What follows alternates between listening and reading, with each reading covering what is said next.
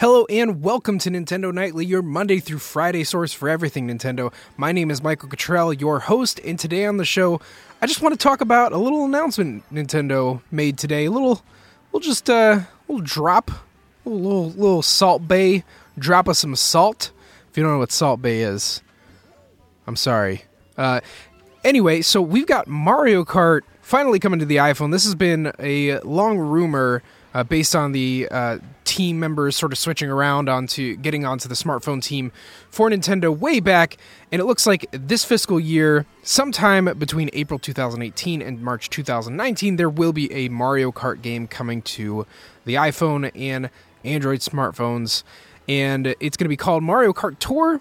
And I know that's a huge window, so I mean, like Animal Crossing, it could even slip into the quarter after, but who knows? Who knows how long they've been working on this? I'm going to guess not too long, since all we got in the announcement was a logo and a incredibly vague release date that's like sometime in the next year.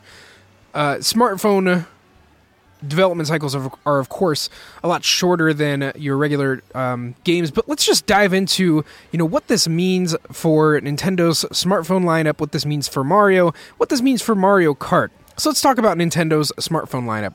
This information, by the way, comes as part of a financial briefing that Nintendo gave today. And the interesting thing about these financial briefings is that they give a whole lot of interesting behind-the-scenes information. Nintendo is a publicly traded company on the Japanese stock market, and so they have to disclose certain information to just be in legal standing to do that.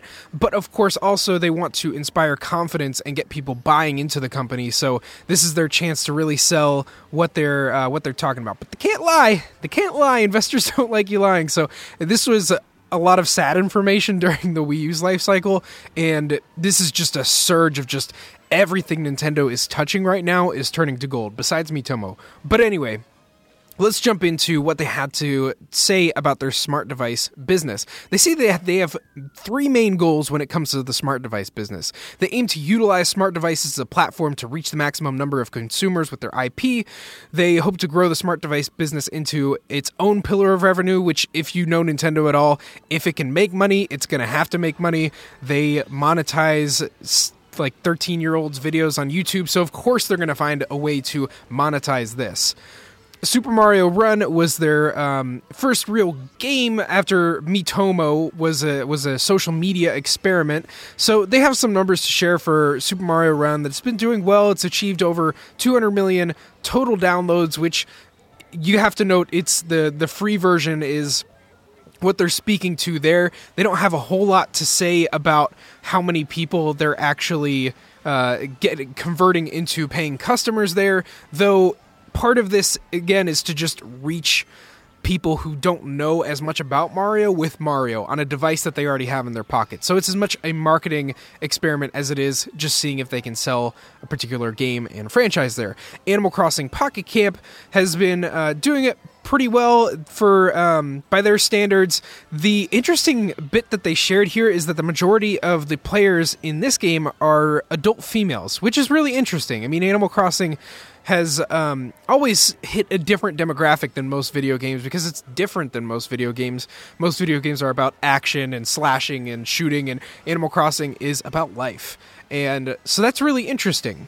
And so they're going to continue to do that. They, of course, went the free-to-play route with that one instead of Mario being a one-time purchase. I think Super Mario Run, just for the record, is going to be the last time we see Nintendo do buy a game on your smartphone and just be done with it. Maybe, just maybe, Mario Kart will do it, but as the data just shows that you make so much more money by letting them download it for free, letting them play for free, but then trying nickel and dime them at every corner that they pass. I hate this. I despise it. It made me quit Fire Emblem Heroes. It just put a really sour taste in my mouth for Animal Crossing, and I haven't played that much since it came out. But here we are. You can't argue with the numbers sometimes. Speaking of Fire Emblem Heroes, November of last year, Fire Emblem received a major update. So they made some huge gameplay changes, added a bunch to the roster. They're continuing to do that. It just hit it's about to hit its 1-year anniversary, so they're doing some stuff to celebrate that. they're going to give you a couple orbs to get you hooked on the game, and then they're going to charge you for all the rest of them to get the characters that you actually like. That's how these freemium mobile games work. Fun stuff. So they're, and just for the record again, Fire Emblem Heroes did better than Super Mario Run, if that's any case you need to know for just how much more profitable these free-to-play models are. I mean, Super Mario Run, you spend $10. There's no need to spend any more money. Fire Emblem Heroes, you could spend $100 to $1,000 just trying to get a character that's going to expire in the next, 15 days. And they do that like every 15 days. There's new characters to get. So literally a bottomless price for these other Nintendo games. So they're probably going to do that for Mario Kart Tour. So anyway, let's talk about what this means for Mario Kart and for the Mario IP. So this is another strengthening of the Mario brand. You're just seeing him in more places. You're going to see him in the Apple Store. You might see him on the keynote stage of Apple, or they might strike some sort of exclusivity deal with Google like they did for Super Mario Run. But you're going to see more of Mario in more places, and that is a good thing for the Mario IP. They've been doing all sorts of stuff. They always do this. They license the character out for t-shirts. They talked about how they did that for Uniqlo. They did the Mario cereal box, the Mario Monopoly. There's like a million examples of this that strengthen the Mario IP in absolutely shameless licensing deals. So yeah, that's a thing. That's a thing that they're doing. So with Mario Kart Tour on the horizon, we kind of have to look at the Mario Kart sub-franchise and take a look at just what is going on here. They also gave some results for Mario Kart 8 Deluxe on the Switch, saying that it had a sell-through of 6.5 million units. They really highlighted the Joy-Con sharing feature. I don't think that was as much the selling point there, but it hit pretty much the same attach rate that it did on the Wii U, almost, or a little over 50% of everyone with the Switch had purchased Mario Kart 8 Deluxe.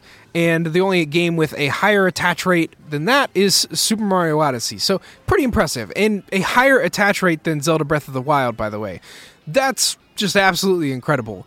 And so what we have to look at here is that the Mario Kart IP is as strong as ever, even though it's on its 8th title. It's not running out of steam anytime soon, so I don't think that this is necessarily going to derail what they're doing on console. I think it's just going to strengthen it.